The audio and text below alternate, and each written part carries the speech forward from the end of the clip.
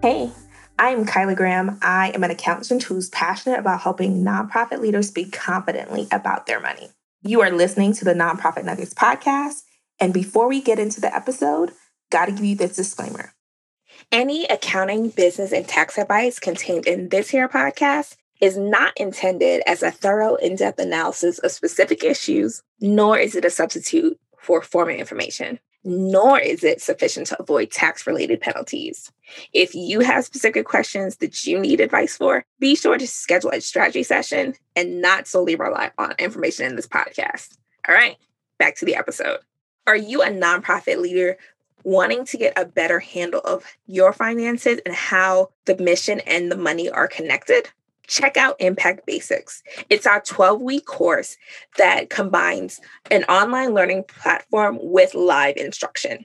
So you'll have your modules that you can go through at your own pace. And then there are office hours where you can bring any question from the modules or what's happening in the day-to-day for your organization that we can work through together. The next cohort starts soon, so be sure to check out the link in the show notes to get more information. Hi there. You are in for another episode of the Nonprofit Nuggets podcast. This season, we're taking articles from the news, and I'm going to give you what your organization can learn from it. And so you are not the next person in the news for this type of thing. So this one, there are two articles I found on this topic. So one was a current status, and the one was the initial charge.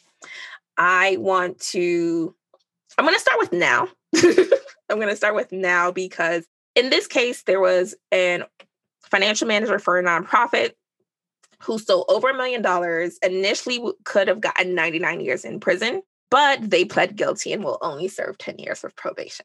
Organizations, be sure to do a background check on your new hires, especially hires that will be responsible for cash. They will have access to your money because if it's happened in the past, not to say that it will, there's definitely certain crimes and charges. They can be, how they might read on a record might not be indicative of the true case.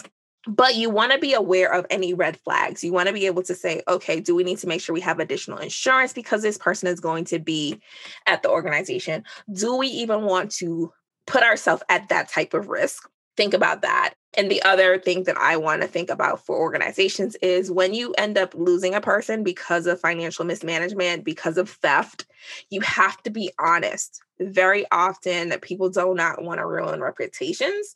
And so they don't file charges. They don't tell people like, hey, this thing went wrong. Do not hire them. And so that's my current day tip on like, what do you do now that this person is on probation is that you don't, when you do the background checks, if someone calls you for a reference, you listen, you ask the right questions. You say like, what happened? I see this. I want to understand because I don't want it to happen again. And I want to be sure that we're making the best decision for the organization. So that's number one. In 2020, when they got probation, that all those people who might be getting their resume now, keep that in mind. Okay, so what happened? So back in 2017, it was first reported that the Rotary Austin, so that's a nonprofit that raises money and helps do scholarships for people, and they do it through running a month-long rodeo. They had a CPA, so there was someone who is in a position of trust, was hired at the organization, and they were hired in 2014. And at the time of this was reported, initially it was $850,000. It was actually $1.3 million that ended up being missing. And there are multiple things. He mentions a medical condition that causes it, or the medication he was on that causes it. I will not speak on anyone's medical concerns. I think that is outside the purview of this conversation. What I do want to talk though about is how it happened. Because regardless of the medications that you might be on, regardless of what led him to the compulsive behavior, as they put it, there were instances at the organization that made this possible. It wasn't something that he was able to do because there were controls. So what happened was he was able to use the organization's accounts, credit cards, and the like for personal use. Your credit cards. There should be multiple things going on with your credit cards. So your credit cards, what I recommend as a best practice, and I understand that some organizations feel this is a bit too strict, but this is your reputation. And you say you don't want to be on the news. So this is what I recommend you do. For your credit card, what you have is that employees need to complete an expense report. The expense report says who authorized them to make these charges. So when I worked at one organization, what they had was travel authorizations because we did a lot of travel. So technically almost anything someone in my role was doing was related to a trip we had to take. So everything had to be like, who approved you going on this trip? How are you getting on this trip? That way they understood, should I see a ticket for a flight? Should I see a rental car? That type of thing. So what type of process do you need to have so that you have a general overview of like, who is approving what is happening? That way, when it gets to the finance department, someone can flip through it and say like, oh yeah, this all looks good. This makes sense. The next step is one, you have the approval, getting approval in advance before charges can be filed.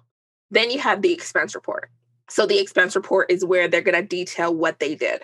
So, okay, the hotel, what hotel, how much, how many nights total. They're going to detail that. Once that is done, once they've broken that down, they've attached the necessary receipts. Who does that go to? It goes to their supervisor. Their supervisor can then look it over and say like, yep, all of those things look good and accurate. Go ahead, accounting. Here you go. I'm comfortable with these charges. Having that layer. So now we've had two levels of approval. We had someone who said in advance, yep, I expect this person to go on this trip to do their job.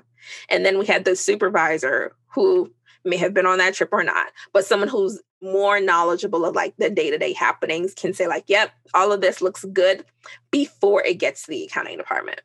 Then because this person is in the accounting department, what I would recommend is they are not the ones approving their own expense reports. So they need to have the operations person. They need to have someone who is at least at their level, if not higher, approve theirs. You don't want someone below them in org chart speak. You don't want someone below them to have to push back and say like, oh, I'm missing a receipt. They're not going to feel comfortable doing that. What you want is someone who is either able to say like, but you know better, right? Do better, and can push back on that so that you don't have that personal use going on. The other thing is about who has access. Again, you want to make sure, is there a threshold that this person is allowed to go up to? So this person was hired in 2014, and at the time of the initial report, it was 2017. So in 3 years, this person was able to spend $1.3 million. You should be worried. You should be worried that in 3 years, no one noticed, hey, this looks odd. Again, when people want to do something, they can. There's lots of ways around. But you want to know that you set your organization up to do the best it could. You had as many controls in place as was appropriate for your size, for the number of transactions. To me, if I knew we brought in $1.3 million of donations and I couldn't logically get back to like, oh, can we quick math think about how did we spend that? Oh, we hired these 2 people. They have benefits. We started these 2 programs. It costs about this much per student. If you can't quick math to back into like, okay, I can account for those dollars, you might have a concern in hand. So go back, go back to your offices, go back to your desk, whatever that looks like, and really think about where are the places, who needs to be involved in the approval process. Who needs to be thinking about who is signing off on anyone's expense report, who's signing off on transfers they're making, who's signing off on their credit card access. Think about that for your organization, and also think about what are we going to do if it happens? What are we going to do if we meet a great candidate, but we realize that there are some concerns? Are we doing background checks on people for the organizations? So go forth, prosper. Do not end up on the news for stuff like this. All right. Bye. Thanks for tuning in to another episode of the Nonprofit Nuggets podcast.